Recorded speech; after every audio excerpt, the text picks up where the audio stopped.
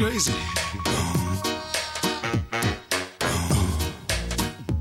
Hi, this is Serendipity Soup. It's a podcast about serendipity, funnily enough. It's about success, failure, hard work and pure dumb luck. But it's not a podcast about celebrities or Silicon Valley billionaires because, frankly, they're not normal. So this isn't about taking lessons from thinly disguised humblebrags. Instead, it's a community of ordinary people with something interesting to say about how their life has turned out. If that sounds like you, get in touch. You can email me using soupofserendipity, all one word, @gmail.com. There might be happy endings, or there might not, because life isn't a story. It's much more complicated and wonderful than that. So, wherever you are in the world, and wherever you are in your life, I hope you'll find something useful to take away from these conversations.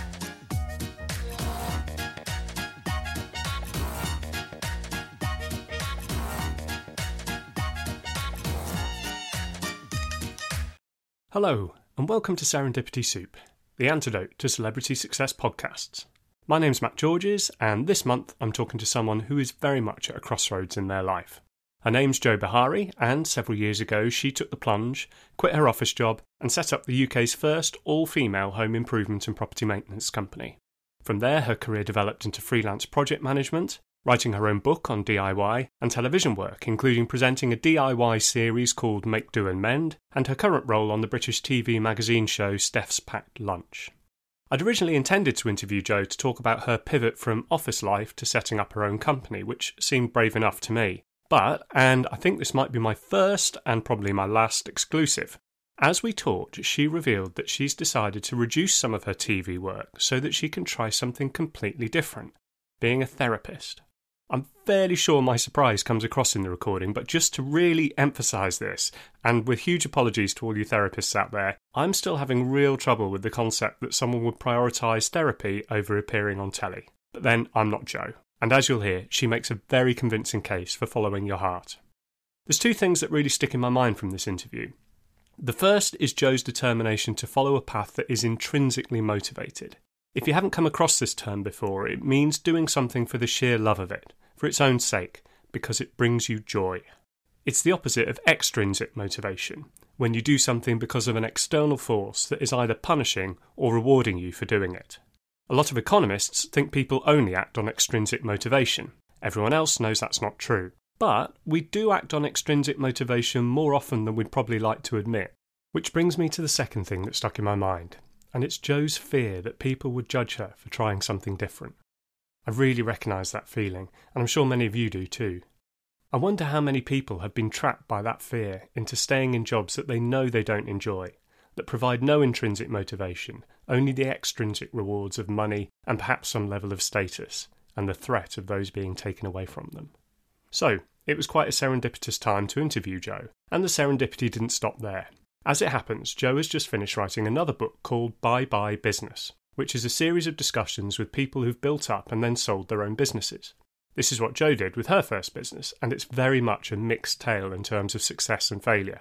Just the sort of nuanced story I like to hear about and learn from. So, keep an eye out for that in all the usual places, and, I'm sure you'd expect me to say this, try to avoid making Jeff Bezos even more disgustingly rich and powerful, and order your copy from a local bookstore, or through a website like Hive. Don't feel bad for Jeff. He can afford it if you share the love a little wider. Right, housekeeping. Only some very mild swearies in the verbal jungle this time round, and as ever, there's a little bit about mental health, including postnatal depression, so just a small warning if that's not what you want to hear about right now. Other than that, I think we're ready to go. Time for a taste of Serendipity Soup. I'm Jo Bahari, and I am pitched as a DIY expert, but I'm never quite sure how to describe myself. So you're a DIY expert. What does that mean you do in practice on a day-to-day basis? Maybe even what did you do today? I don't know. So today I had a call with a client who wants me to project manage their refurb. They live in Hong Kong and they have a rental property in the UK and they want me to project manage the kind of refurbishment of that. Yesterday I wrote a script for an item on TV where I'm going to demonstrate how to hang wallpaper on a live TV segment. And tomorrow I'm doing some book editing. So my days are very varied and it's really hard to actually pinpoint what I do. And when I first started working for myself, I heard that the elevator pitch was like the most important thing. But because I have so many different facets to what I do, I find it really hard. It's going to be a really long elevator ride, maybe up to the top of the Shard before I finish telling you what my job is. Sounds really interesting. So you haven't always worked for yourself, have you? Where did you start off? Where did your career start? So I wasn't particularly great at school, and I fell into doing A-levels of the subjects that I really shouldn't have been doing. I ended up doing chemistry, biology and business studies as A-levels, and I was not science-based, so I failed them all, basically. And I ended up in a situation where everybody at that time went to university, and I kind of stumbled into a clearing place in a university in London doing psychology and marketing. And I was like, okay, marketing's all right. At least I've got a university place. And so I just fell into this marketing job after that, marketing job after marketing job after marketing job, because I thought that's what you did. I thought that the only options available to me were to work in a kind of corporate environment doing whatever job I could, because I wasn't particularly bright or clever in a certain area. So I guess my career started in corporate marketing roles. It makes you feel so defeated because the whole world is only focused at that time, is focused on those 3 letters. What did you get for your A-levels? You know, and if you didn't get 3 decent letters, A, B or C at A-level, you were kind of pushed to the side a little bit. That's interesting, because so the school you went to, there was no route for people who weren't particularly interested in quite core academic studies. Is that right? How did it work? Yeah, definitely. I mean, I think the school I went to and the era in which I went to school, it was the kind of the 90s. And I do feel like there was a real sense of, especially where I went to school, if you aren't going to be a doctor, lawyer or an accountant, you're not worth us focusing on. So because I didn't fit any of those criteria and I didn't tick the boxes of what they felt like I was a successful student, they didn't really have any time for me. So they didn't present me with any other options. It's come up a few times in the interviews I do with people, the kind of slightly, maybe it's different now, I hope it is, but the kind of slightly closed nature of the way the education system takes you through to your jobs. There's a definite sense of this is the path. This is the way. Have you been watching Mandalorian? The Mandalorian, yeah. Yeah, this is the way. This is the way. It's like, well, maybe there's another way, but when you're only 16, 17, 18, it's very hard to articulate that. And it's interesting that your A-levels gave you a very good clue there, which is that the business studies you did really well in. A B is a good grade, so you were good at it. But I didn't enjoy it. I didn't enjoy it. Okay. And then I kind of fell into a job that I didn't enjoy. And actually, I mean, I guess the school environment didn't help, but also I'm of Indian heritage. My dad's Indian. So as a very kind of typical Indian father, he was like, if you're not going to be a doctor, a lawyer, an accountant, then what the heck are you? You know, who are you as a human being if you're not one of those things? So there was a pressure from home as well as from school to kind of fit into this mould.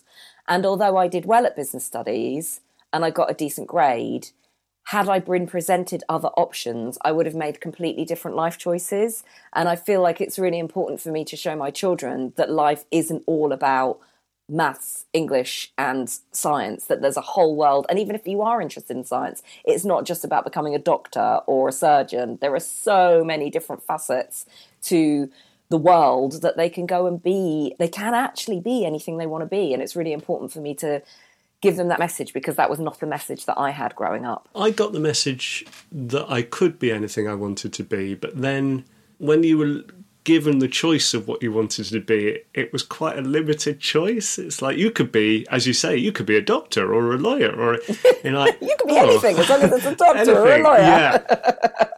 So you didn't particularly, by the sound of it, enjoy that side of school and the whole A-level side of things.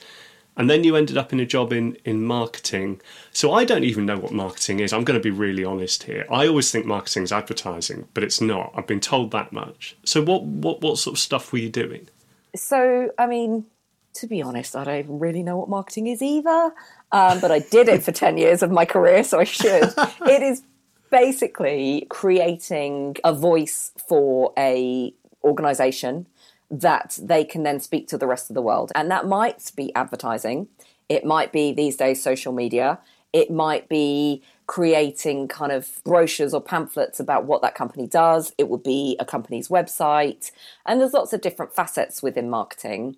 And I started off in small companies, so it was very broad what I did. So I would be producing leaflets and pamphlets. I would be putting advertisements in newspapers. I would be doing advertising on radio and stuff like that. So it was quite a broad thing. And then I ended up in a much larger company, a very corporate company. And actually what's interesting about that is I thought I'd made it. I was like, one of the big guys, I really made it. And I thought that that job could take me anywhere. I could go and work in Singapore or New York and it would be a job for life. But when I worked in that company, I was kind of much more focused in one particular area of marketing. So it was okay, but I thought that the company would give me a lot of opportunity. And actually, as somebody that didn't do very well at school, working for a company like that made me feel like I had a lot of success, because often companies like that don't take people like me. So to actually go and work in a big company that's like one of the biggest financial service organisations in the world, I felt like it was a lot of kudos. There's a sense of, from what your dad was telling you and from what you've just said, that your job defined your worth to an extent? Or is that unfair?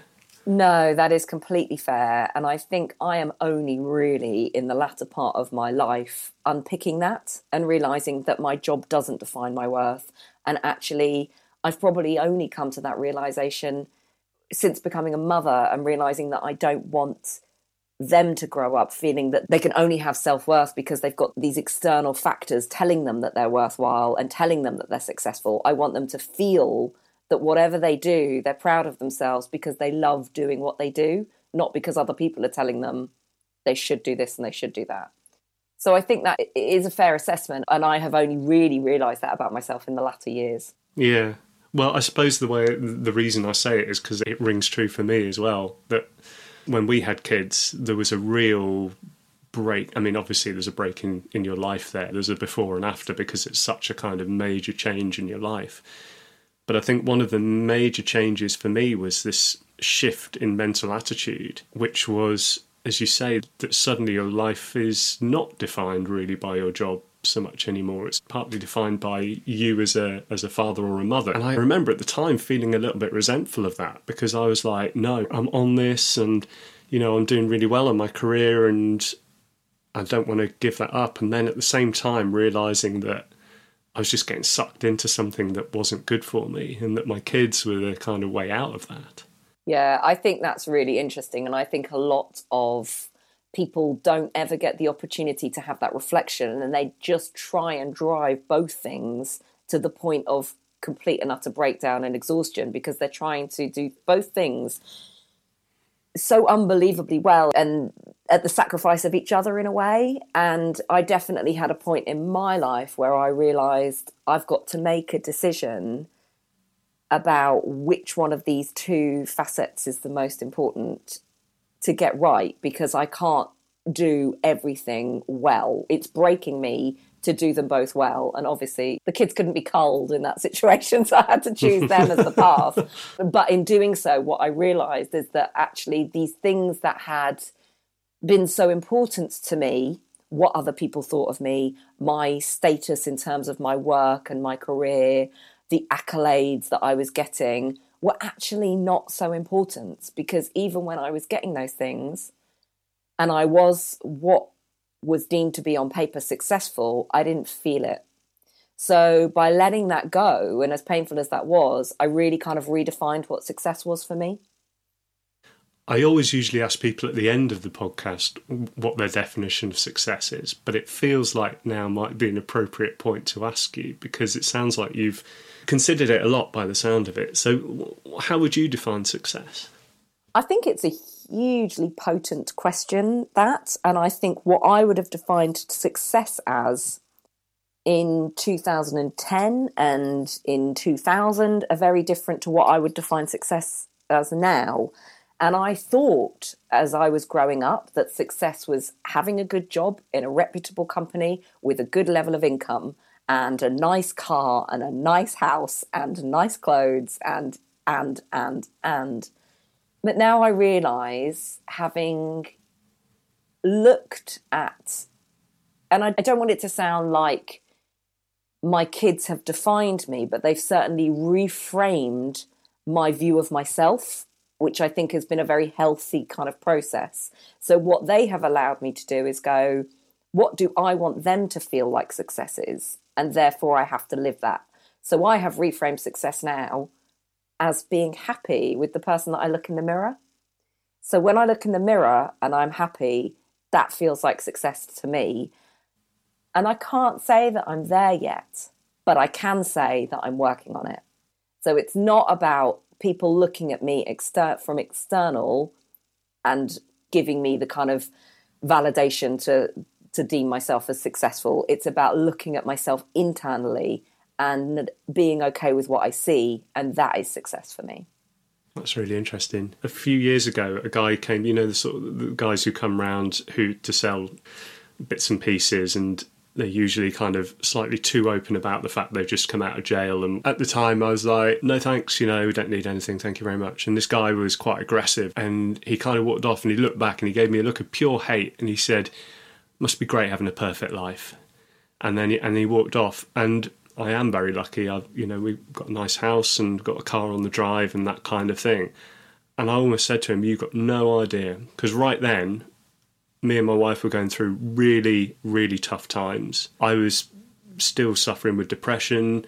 There was all sorts going on under the surface that he couldn't see. And I kind of wanted to say to him almost, it might look that way, but it's really not. But I don't think that would particularly have helped the situation. But it was just kind of coming back to what you said, that there's a real difference between that external validation of being able to look at somebody's house or car or job or salary, if they tell you what their salary is. I suppose all those other things are indicators of their salary, aren't they? And then saying, oh, well, that is success. But then part of me is like, well, I mean, it is, isn't it? You've got a roof over your head, you're warm, you're dry, you're well fed. These are all good things. You can go on holiday if you've got enough money. It's like, that's success too, right? I think it is, but I think actually we as society put so much pressure on that level of success that we don't necessarily allow ourselves to enjoy it when we reach it, because we're always then reaching for the next step. Well, you've got to have the bigger car and you've got to have the bigger house because you've always got to be more successful. And I certainly see this, especially as most of our lives are now played out on social media. It is so easy to get trapped in the external validation of success and constantly saying to people, I'm going to get a bigger house and I'm going to get this and we're going to go on nicer holidays. And that is successful. That shows the world how successful I am. But you can still feel pretty miserable inside. You can still feel, you said it yourself, you've got the nice car, you've got a roof over your head, you've got a lovely family, but inside you were still going through a really, really difficult time. And I know so many people that we could probably point out that are on paper and on social media and according to the world extremely successful, but inside they're pretty dead. And I don't feel like that's success. To me, success means that your heart is happy and you've got something to live for every day. And I don't feel personally that having the next best car or the next nicest holiday gives me that level of success. And it is lovely to have those things, but I'd much rather not have those things and wake up every day feeling good about who I am. Fair enough. So you weren't feeling good about who you were when you were in the marketing side of your job. So what happened there? What did you do? There's a part of me that had always known that I wanted to run my own company. I'd always wanted to be my own boss. And that probably is the Indian family influence, because Indians are brilliant entrepreneurial people. Everybody in my family seems to run their own business in some way, shape or form. So it was kind of always a sense of inevitability that eventually I'd run my own business. And I knew when I worked in this big kind of corporate environment for the first couple of years, it was really exciting. I was part of something big and I felt like I could go places. But eventually this sense of repetition and mundanity came in, where I felt like I was just on a treadmill, and that treadmill wasn't really going anywhere that excited me. And so I decided to just press the red button, which is something that I'd never really done before. I'd always towed the line. I'd always done the thing that was expected of me. I'd always ticked the box that somebody else wanted me to tick because I was a good girl and I didn't shake things up a bit. I was, towed the line. And by pressing the red button on my life, that felt exciting, but also extremely terrifying. Basically, what happened is I had an idea and I couldn't stop thinking about that idea. And the more I thought about it, the more I knew I needed to do it. And so I just one day, and actually, I guess with the support of my dad, who was so super proud of me for having worked in this big corporate entity. I mean, I could tell when he spoke to his friends, oh, my daughter, she's got a good job in the city and blah, blah, blah. But when I talked to him about this idea, he was really supportive. So I kind of had his backing to press the red button and go and pursue this idea. So I guess I was still kind of hanging on to that external validation a little bit. But I decided to go and start my own business and jack in the corporate life. And it was great. Wow. What happened when you pressed the red button? Did you kind of descend through the floor and then get kicked out of the bottom of your skyscraper? And basically, what they did put it a do? big red cross on the door and they took away my pass and I'm never coming back. Security kicked me out. Yeah. It was a very, very boring process. Sorry to disappoint you. It was kind of a slow burn on the red button. I knew that I was going to get out. And I knew that I had to have certain things in place to get out. And the one thing that I needed was a mortgage. And so I was quite lucky. I've been on the property ladder from quite a young age. I bought a property in Milton Keynes and that allowed me to kind of buy a property in London. So I was kind of leveling up. But I knew that if I had a mortgage that was okay for me to pay every month, then all I needed to do was make that amount of money every month. So basically I saved some money, got a flat, saved some more money so that I had at least 6 months worth of not earning in order to then press the red button on my life. And then that's when I got out. So I kind of did it in a very comfortable way. So I wasn't going to be living hand to mouth. And it probably took a year for that extraction process to happen. But then when it did, I guess all sorts of crazy stuff happened. So I started my business, which was a property maintenance company. And this was kind of before iPhones were out. So my first ad was in like the Yellow Pages.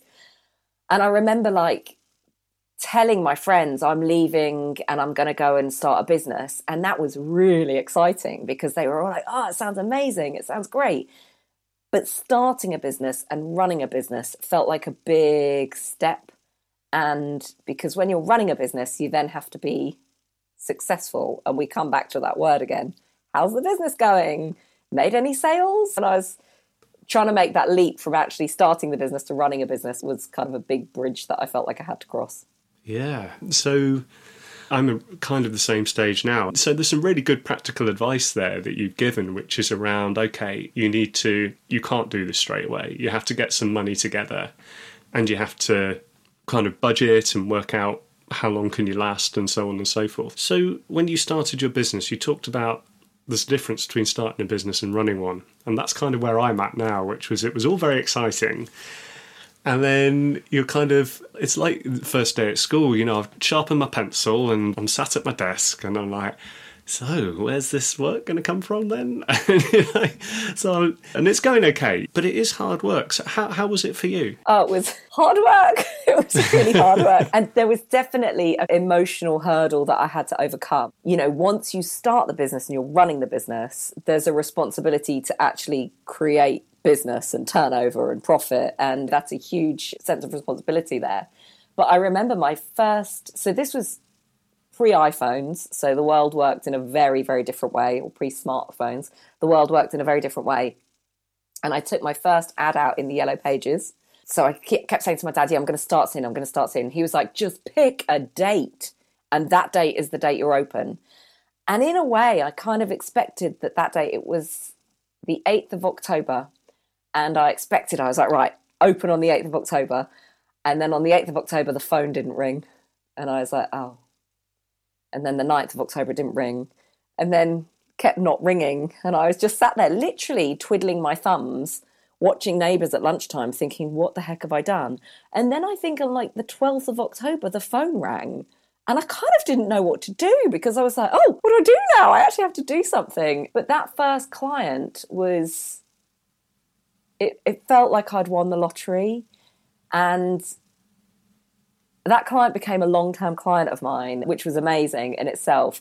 But when she phoned and she wanted me to do some work for her, I really had to hold myself back because I really wanted to be like, oh my God, you're my first client. Oh, this is so exciting. And instead I had to be really professional and just rein it in and go, oh yes, of course I can help you with that, as if I'd been in business for years. So yeah, I still remember that feeling where I was, and it felt like a kind of monumentous occasion, and I wanted to open the champagne afterwards, and really it was just a small client that but led to others. And I think that's kind of the key point of the story there, is that first one always feels really special, and you might start thinking where they're going to come from, but they will come eventually. What did James L. Jones say? If you build it, they will come. And it is true. They are out there. The clients are out there, and you just have to take the opportunity for them to find you. Yeah, I know the feeling. I remember putting the phone down. Did I put the phone down, or did I read the email for my first contract?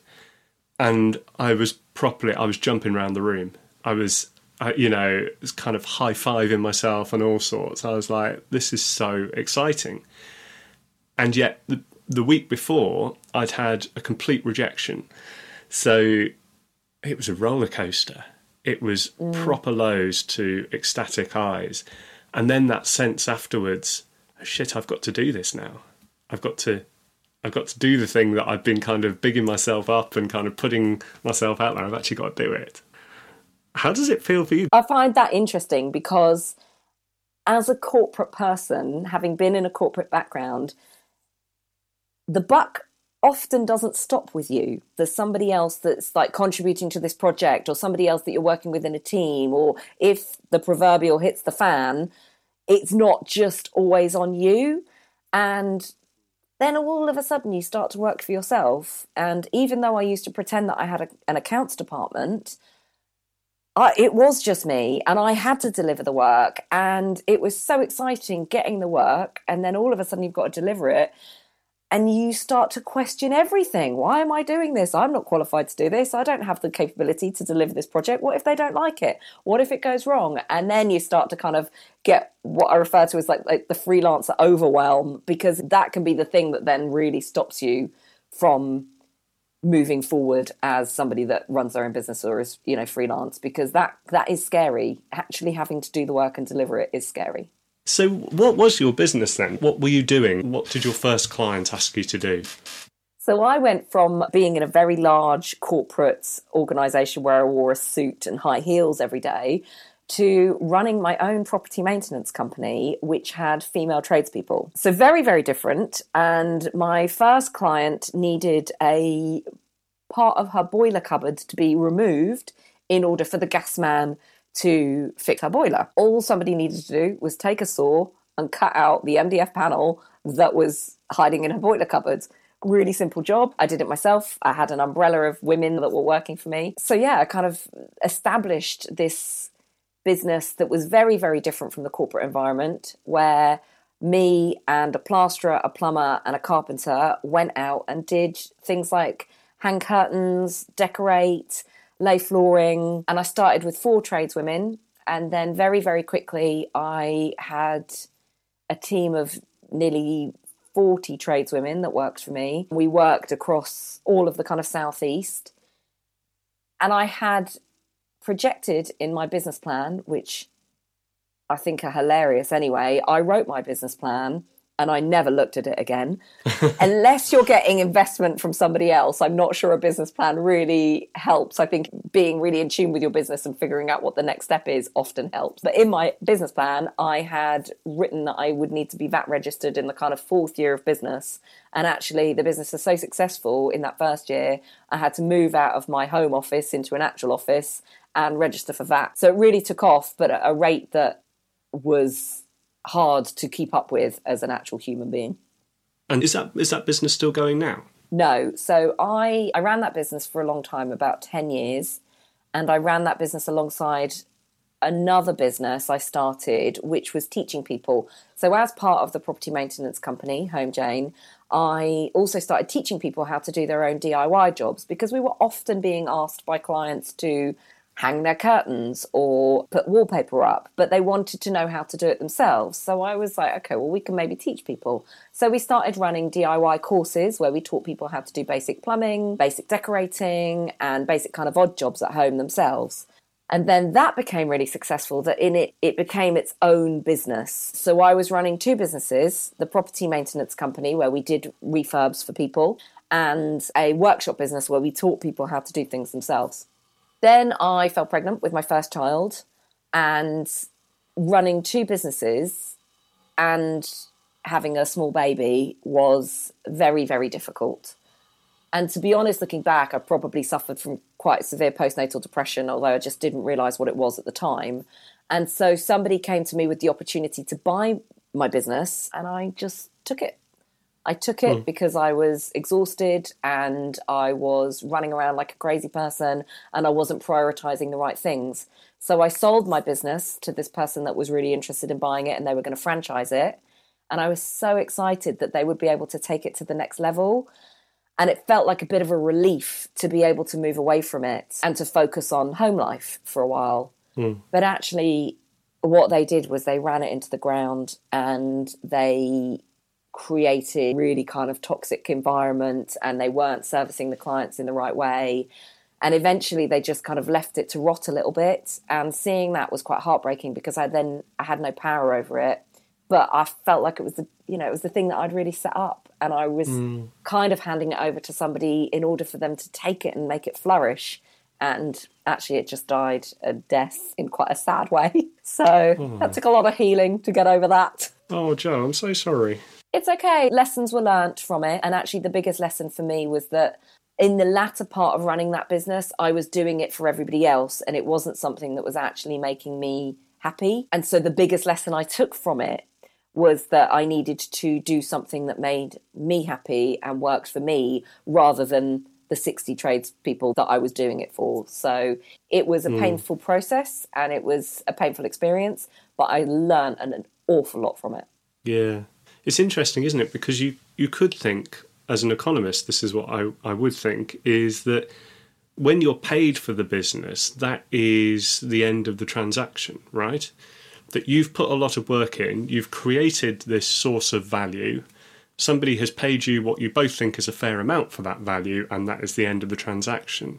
But there's still a very emotional element to that, which is that you see what you've created, something that you've worked very hard on. And so you're still looking at that, and watching that happen must have been very hard. Yeah, it's a bit like, imagine if you've bought a house and you've done so many improvements to it and you've put all of your kind of love, effort, money, soul into doing this house up and making it beautiful. And then eventually you sell it, and then you drive by a few years later and somebody's knocked it down. And you put so much effort into it, but you've got no right over that house anymore. It's no longer yours, but you put a lot of effort into making it beautiful and someone just bulldozed it. So it's kind of a similar analogy, Yeah. That's how it felt a little bit. So what happened after that then?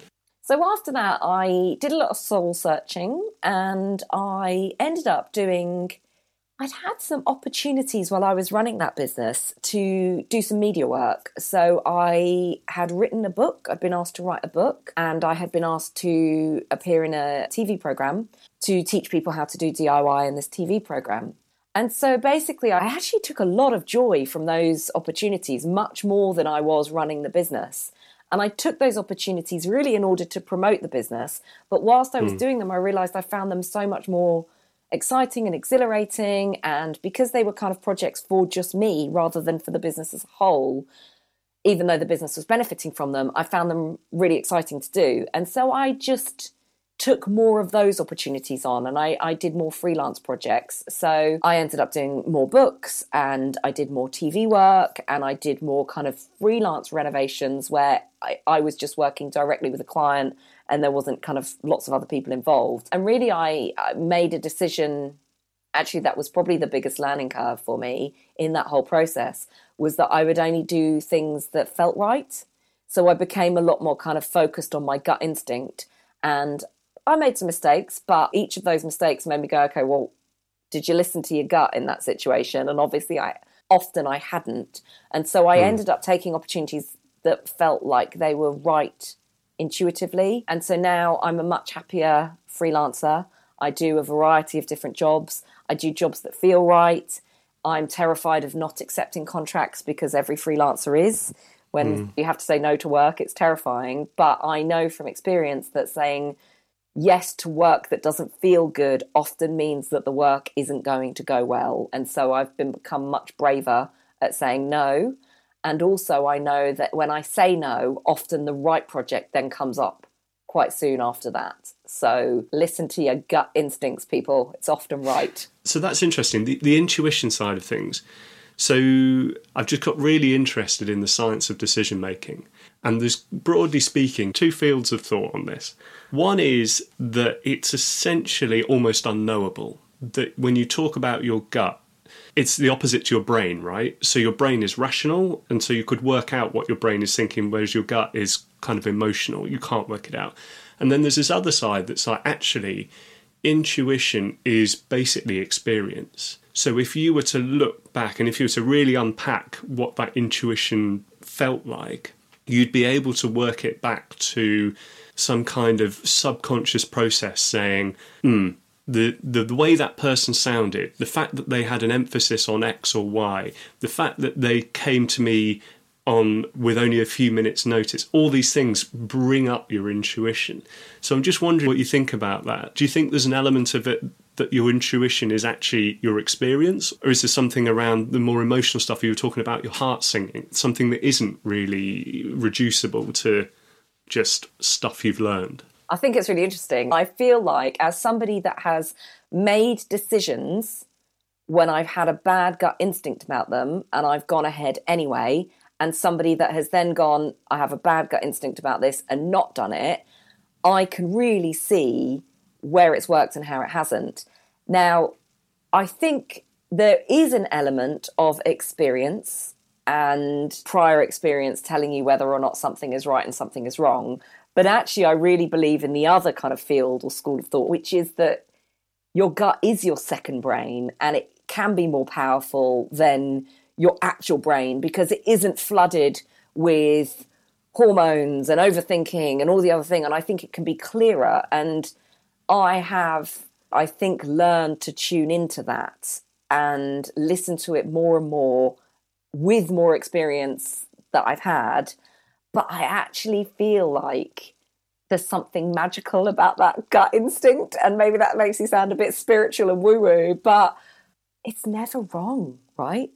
When you get that sinking feeling in your gut, that's the sign that you shouldn't be doing or going ahead with whatever it is that you're thinking about. And I feel like, yeah, as crazy as that makes me sound, I feel like there is something that's kind of a bit not scientific about the gut and how it works and how you get that feeling. I don't know. Makes me sound a bit out there, doesn't it? But yeah, I'm in that school of thought, not the one that it's all about experience. Yeah, as in a lot of these sorts of debates, the answer is usually a bit of both, isn't it? The reason I wanted to get in touch with you is because your career isn't a very linear one, and that makes it interesting in and of itself. But also, it's not one where it's clear from the beginning where you would end up. And probably, my guess is that maybe you're not sure now where you're going to be in, say, 10 years' time. It's very interesting that you talk about that right now because I have decided to do another pivot. Yeah, and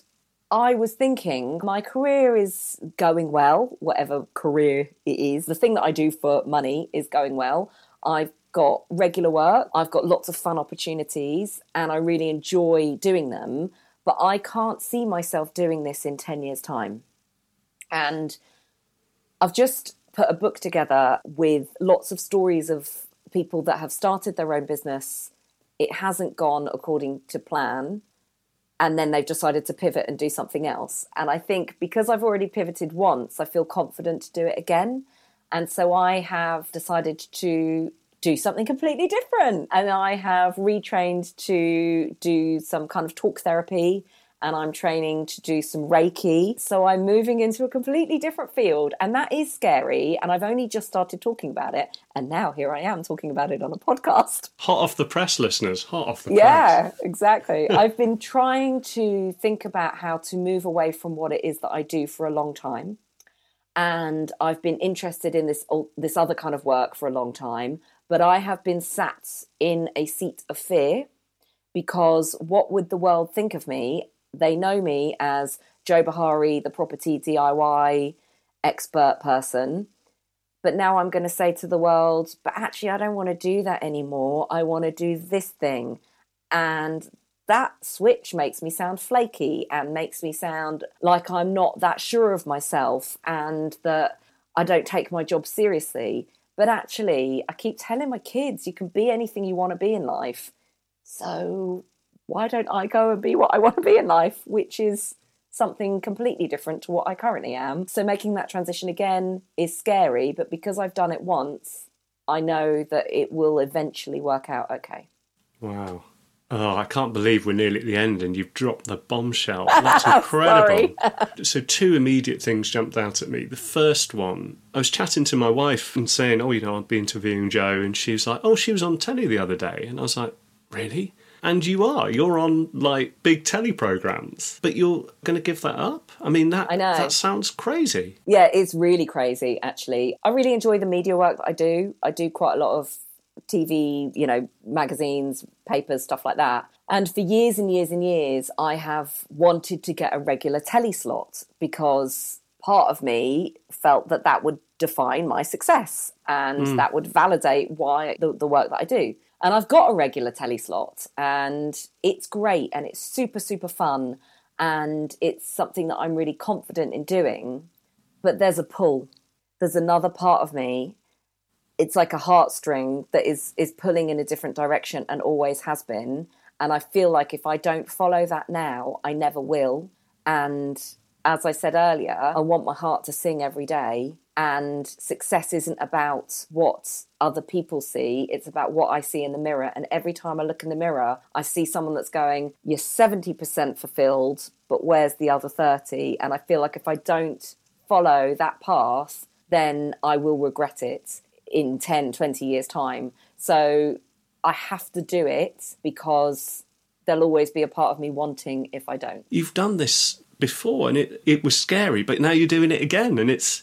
The stakes, if anything, are even higher. You're losing so much. That's all I can think about. I don't think I'm a risk taker. All I'm thinking about is what you're losing. But actually, I think that's the point for me, is that for so much of my life, I lived my life pushing these things to the side because that's not what people do. Oh, you shouldn't do that. You should do this. So I'm going to go down the should route. I should do this. So I'm going to go down that route.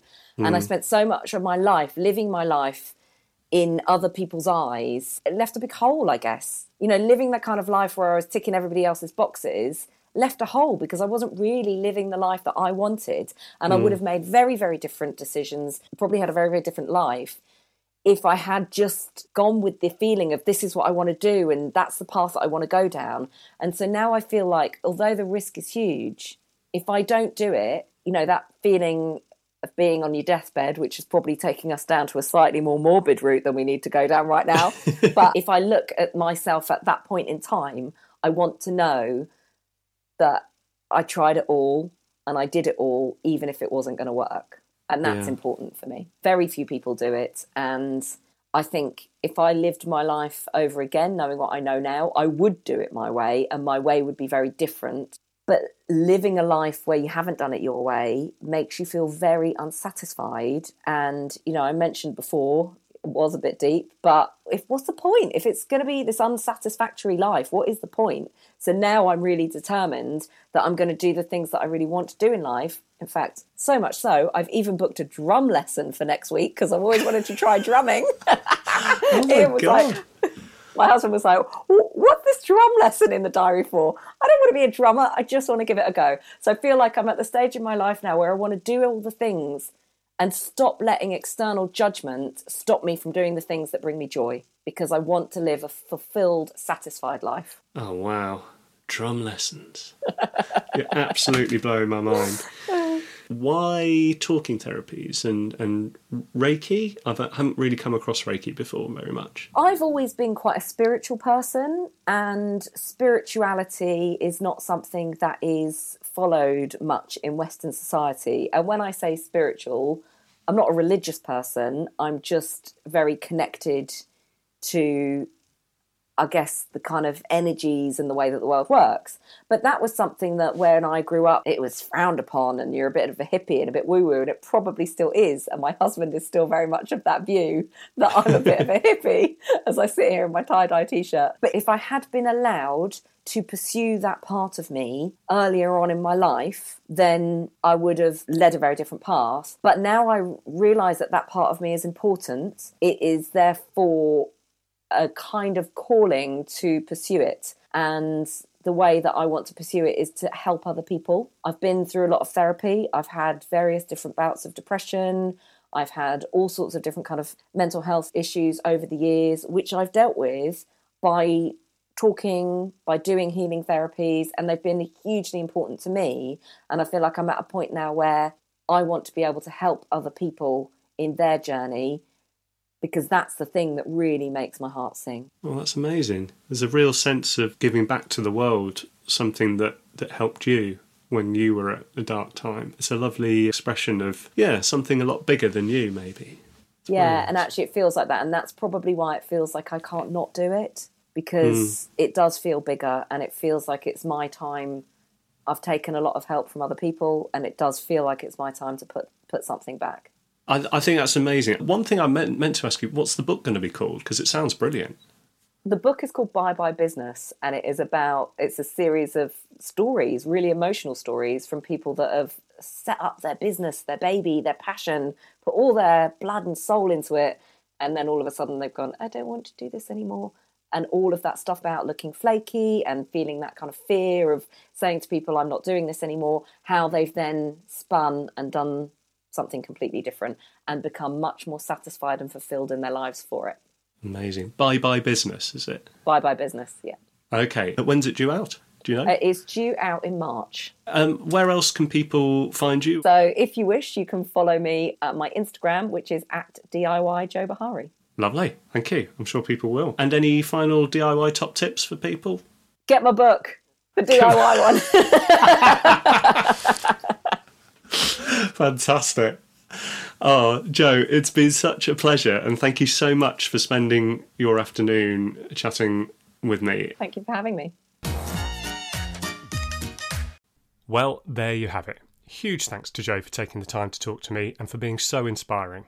Thanks also, as ever, to Julian Holmes for his awesome cover artwork and for the occasional bit of artistry to help me get some traction on LinkedIn. Thanks to Anna Gunn for editing, to Acast for hosting the podcast, and of course to you for listening. Remember, if you think you could add some flavour to Serendipity Soup, get in touch. You can email me at soupofserendipity, all one word, @gmail.com, message me on LinkedIn, or tweet me using the handle @soupserendipity. Thanks again for listening, and see you soon for another serving.